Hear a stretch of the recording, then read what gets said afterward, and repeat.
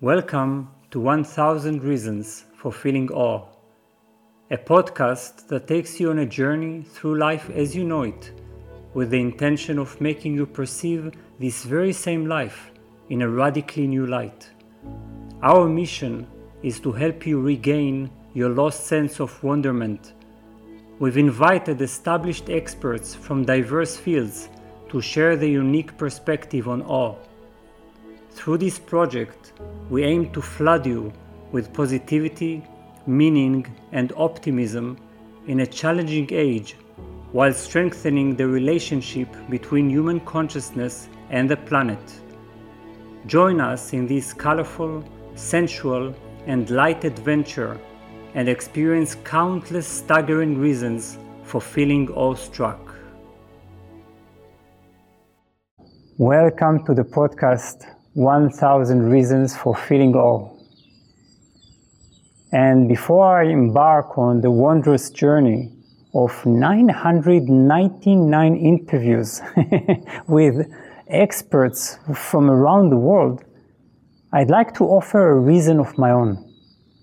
The first reason that will inaugurate the chain of wonderment, this stunning collage that we will gradually form, which is in itself one good reason for feeling awe. When we speak of awe, we always look for specific reasons for feeling it, right? We find these reasons in certain objects in the world, particular phenomena. And indeed, this project is going to focus on many such objects, and for good reasons. Every wondrous object, if given sufficient attention, contains the mystery of the universe as a whole and testifies to the all-pervading presence of wonder. Take, for instance, a jellyfish that can never die. This actually exists. Or alternatively, the fact that we still have absolutely no idea how humans developed at a certain point the ability to think in such complex ways. But before we are turning our attention to one phenomena in the universe, isn't existence itself a reason for feeling awe? Don't we take for granted the very fact of existence, which is like an unending riddle, a question mark that never leads or can never lead to a final, satisfying answer? As humanity, well, we've written billions of books. We've developed millions of theories. We have universities, research labs. We have inconceivable technologies produced on the basis of identifiable cosmic laws and planetary substances.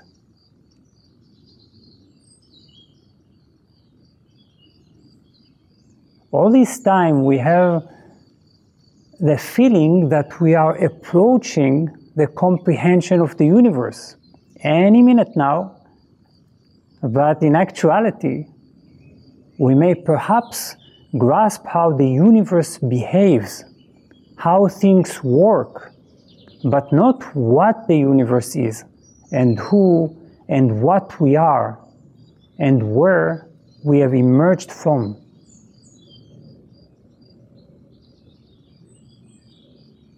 Presently, our scientific paradigm is content with this, well, odd perception of a random and causeless evolution.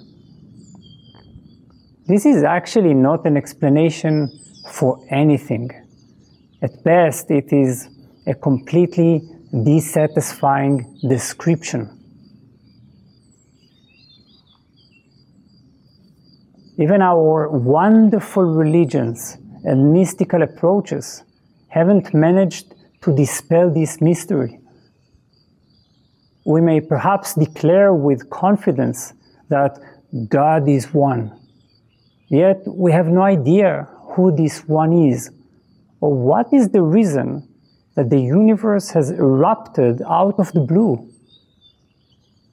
We have countless theories which we can either adopt or reject. But, as Albert Camus wrote again and again in his Myth of Sisyphus, one of my favorite books, the universe itself remains silent in the face of humanity's question. And as American philosopher Thomas Nagel added in response, even if the universe would finally speak, the answer wouldn't necessarily appease our answer-seeking mind and heart. So instead of praying for an answer, I'd suggest stopping from time to time in the midst of this existence and feeling this undying question mark, which is truly the number one reason for feeling awe. What is all this? Where and why have we come from? What are all these people, animals, plants, rocks, with this inconceivable attention to detail, the dizzying complexity, the diversity?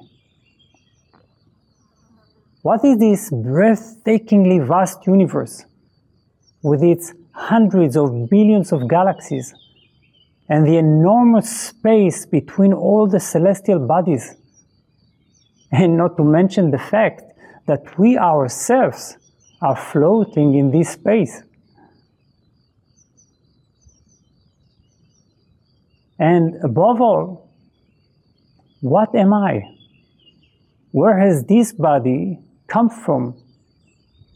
And what is the sense of my existence?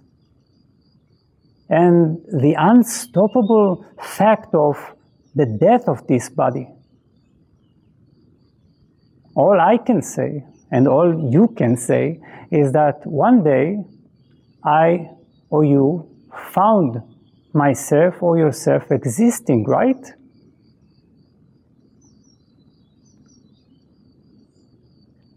Too often we get caught up in human-made answers, meanings, and purposes we've created ourselves. You know that even in positive psychology, where they speak so much about the meaning of life, they claim that there is no point in thinking about the meaning of life, and that we'd better contemplate meaning in life, the way we are going to give meaning to our life. Camus was right. The universe is so silent that it actually functions like a giant canvas on which we're all painting our life and our life's meaning. And because of these thick layers of theories, interpretations, and meanings, the direct and stunning reality of our riddle-like existence,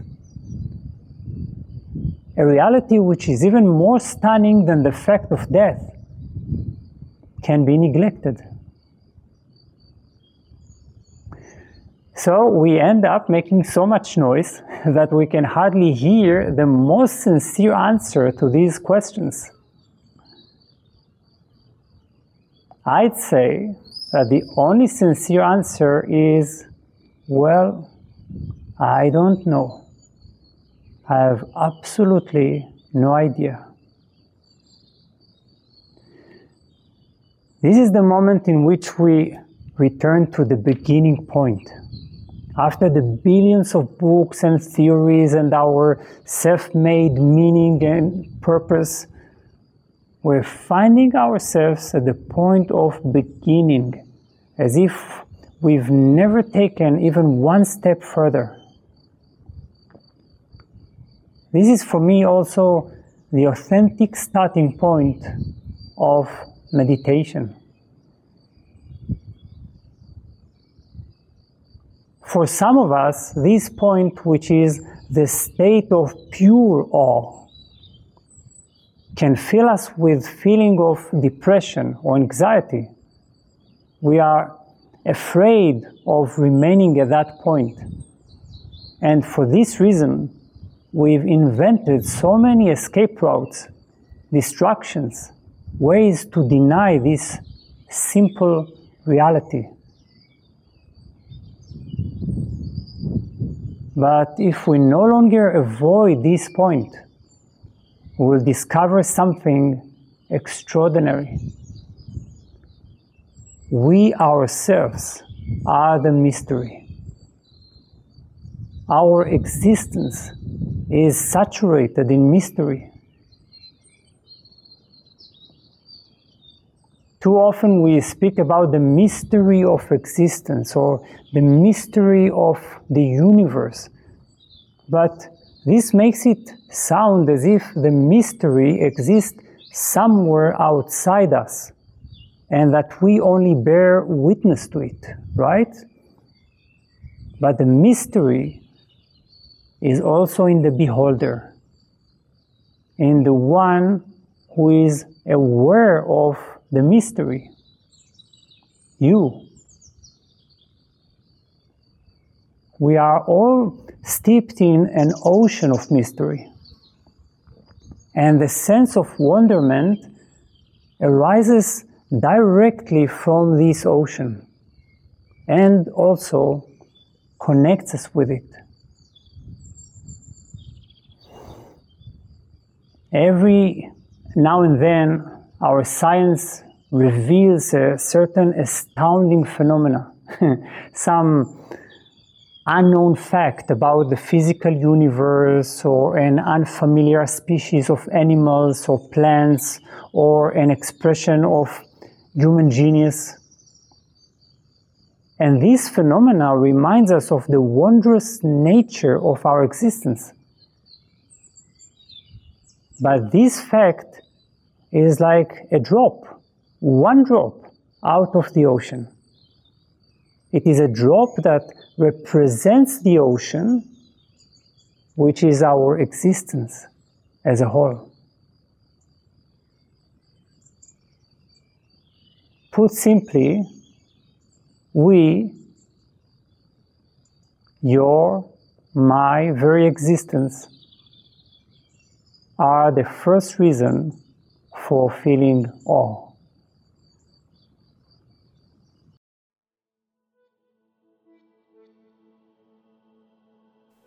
Thank you for joining us on this adventure of rediscovering the lost sense of wonderment.